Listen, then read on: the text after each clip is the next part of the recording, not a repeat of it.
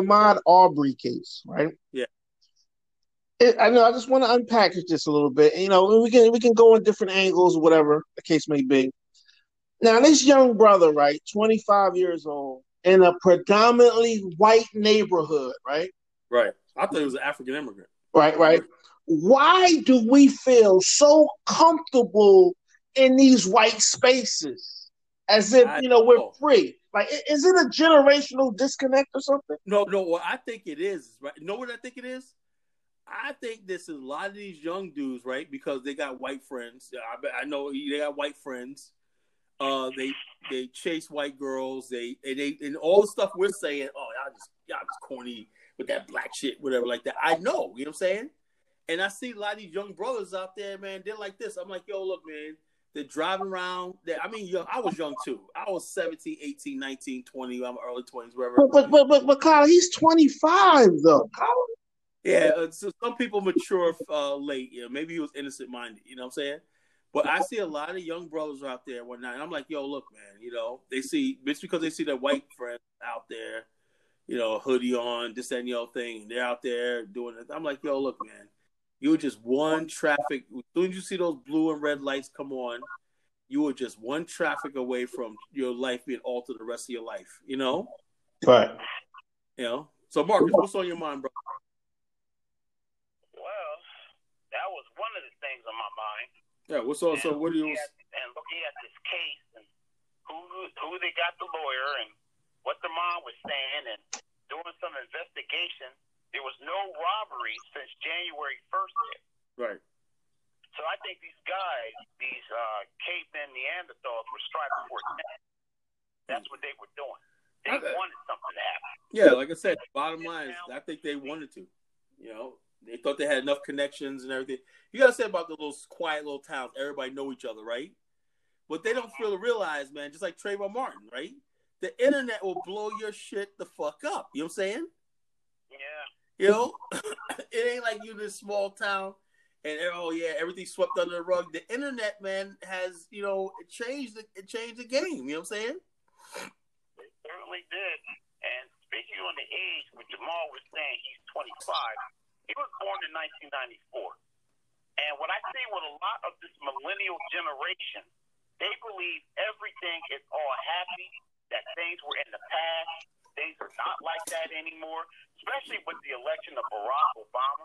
Yeah, that's sad. That's dangerous. You know what I mean? They just feel this happy-go-live, we're all one, and, there is some bad things, but we can all come together. No. Yo, check this out, Marcus. What do you think of the fact that every time I see black people and white people, you see that one video in Johnson County, New York, upstate New York, where the guy was getting arrested for nothing, right? And they'll say, next, they said, we'll arrest you too. That was just white power. They said, the son was sitting there crying and whatnot. And then they'll say, she said, yeah, I seen that video. Yo. My blood was boiling. I was like, yo, man, they're like, we're going to take you to jail too. And next thing you know, no, you're taking jail. They'll say, next thing the phone went off. And I'm like, damn. And another video that happened, and I think it was Indiana. Man, I would never live in Indiana. Where this black guy was delivering something right out of his truck. He's a truck driver, hardworking. People don't even recognize hardworking black men. He was in a white gated community subdivision, right? And the guy blocked him in. And he had it on Facebook Live. He said, "Say in case something goes down." It's a bigger brother. But after it was all over, this dude was in tears. And also, I looked at his Facebook profile. A hardworking man, Christian man, with a friggin' kids and a wife that he goes home to every day. Treated like an animal. I guess when people are like, yo, yeah, he was delivering something. What were you doing here? Well, dude, you don't own the place. You ain't the fucking police. He don't have to answer to you. You got to tell me what you were doing. I'm not letting you leave. That was entrapment. That was a confinement. That's against the law. You can't hold somebody against their will. See, they still think it's a plantation, and they can talk. No, obviously. Anything that they want to. That's what they think. Well, obviously, I know that's what they think, but they keep getting away with it, so it must be the truth, And see, when I post this stuff on my page, right, on Instagram, this keeps proving my point why we have to build in Africa and slowly drain and get up out of here. No, I think a lot of people. There's no people gonna argue with that, you know. But the thing is, though, before we go to Africa, it's called bridges, right? We got to get Africans on board with what we're talking about. They got to give up that land. They got to give up thing. They're putting all that money in the European banks and whatnot. They're not putting it into. We don't even have our banking system. We got to have all that shit set up. We have an infrastructure set up. There's nobody doing that. You know, we're trying to do the BAO, and we're building bridges and stuff like that. We're connecting the dots with people every day and on the continent here and everything. But we're only one little group, you know, and so. Marcus.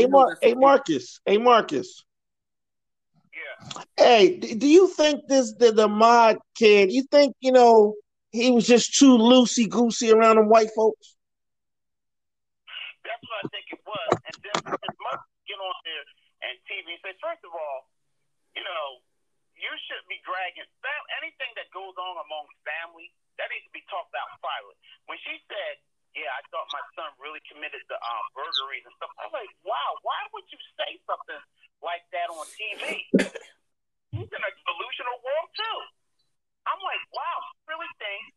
See, what gets me angry? A lot of people think that these Europeans really have your best heart and mind. There is no solution for African problems. There's no European solution. I don't know why our people cannot see that. Yeah, well, I don't understand it. Well, they see it, but like I said, there's a whole thing, man. Like I always knew, they always say, how can black people free themselves off slavery? All they do is get up and walk. Whereas people got mentally chained in the head. Now, all the talk from the so-called scholars hasn't done the trick, right? The main thing is in Black America is until there is a real alternative to America, it's always going to be like that. A real. And not no vague abstraction, not no imaginary, not no other that. Until there's an alternative. Tyler, so you don't think Africa is ready right now for us? No, that's my personal. After all my observations and everything like that, it can be. But like I told Rosenthal the other day, he said, "Oh yeah, Dr. O'Connor wants to meet you, Colin." I said, "Fine," but I don't know how that conversation is going to go. And these Africans. So yeah, I'm going to meet a lot of people when I get to the continent. But I'm not going to play games with these people, with Africans, because the bottom line, like Trino was saying the other night, look, if you know the situation we're in, we're getting brutalized in America and whatnot, and y'all want to come over here and take our money and play games like that, that's a problem. There's no landing in Africa. There's no, okay, you come home, boom, you get situated, boom, like that. You just get your citizenship, whatever. No, there's none of that exist. We go on emotions and everything like that. And then when it comes out, look at like your boy Native Son. Your boy is stuck in Indonesia somewhere. Yeah, Ghana won't let him in. Where he wants to stay and where he wants to go. He wanted to go back. He wanted to go back to Ghana because that's where he wanted to be. He said, "Okay, the COVID goes. Let's go back to Ghana." But Ghana did not recognize him as a citizen. What kind of book? And at the same time, right? They talk about, we're gonna have a free trade zone. Ghana is the most hypocritical country, right? You talk about a free trade zone, but you don't have a free travel zone. And then when you talk about travel, when they talk about you could have a continental passport, they're not talking about Black people in America and the Caribbean and whatnot. They're not talking about us. They're talking about Africans, and they really think that. What it is that this is what I think they're doing. They're seeing all the Black people in the diaspora. They don't understand something. There's African Americans, there's Caribbeans, there's Afro-Brit, everything like that, Trinidadies, everything like that is doing their own thing, right? The African Union people vaguely look at us, the African diaspora. But specifically what they do is they basically only consider by the UN definition, and the African Union official definition. That the African Union is not the African OAU that Kwame Nkrumah envisioned. This is the bullshit. This is bullshit. The African diaspora includes, right? Get this: white Afrikaners, white Lebanese. You know what I'm saying? Brown Indians, brown Lebanese. All the people that were born on the continent like that are considered indigenous Africans. Wow. It does not include African Americans, right? No matter how much we talk about it, it does not include us in the verbiage.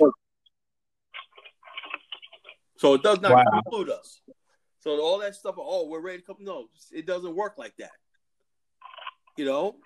And like I said, we have to find that one country that's going to build with us and give us what we need to connect with one. And the rest of the country like, oh, wow. Look what they're doing, man. Look what they're doing. How come we can't get in on that, right? Well, fuck y'all, you know? You know? That's how I got to be. You got to look at specific countries and specific policies.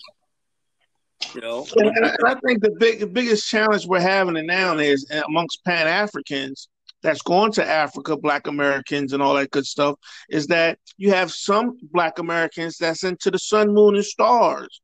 They don't want to build. They just want to connect with their ancestors and live in a bush somewhere, you know? Yeah, that's a problem because Africans don't want those people. Why? As soon as they get sick, like Brother Kennedy was saying, he goes, when you go to Africa, you got a health care plan, you got something, you got to be able to take care of yourself. All these services that you take for granted in America just disappear. They don't have them. You know, you got to go to a hospital tomorrow, I'm sick and whatnot. You say, I need medicine. That shit costs. You got to come out of pocket. There ain't no insurance. Unless you bring yours from the States. You know, people don't think about that shit, you know? They don't think about if they get a snake bite, you know what I'm saying? They get into an accident, they cut themselves when they're stitching yourself up, man. A bandage is $1,000 right there. And a lot of times they'll take your passport if you can't pay that doctor bill. It's one thing to get coronavirus in Africa, and it's another thing to get coronavirus in Virginia Beach. Oh, yeah.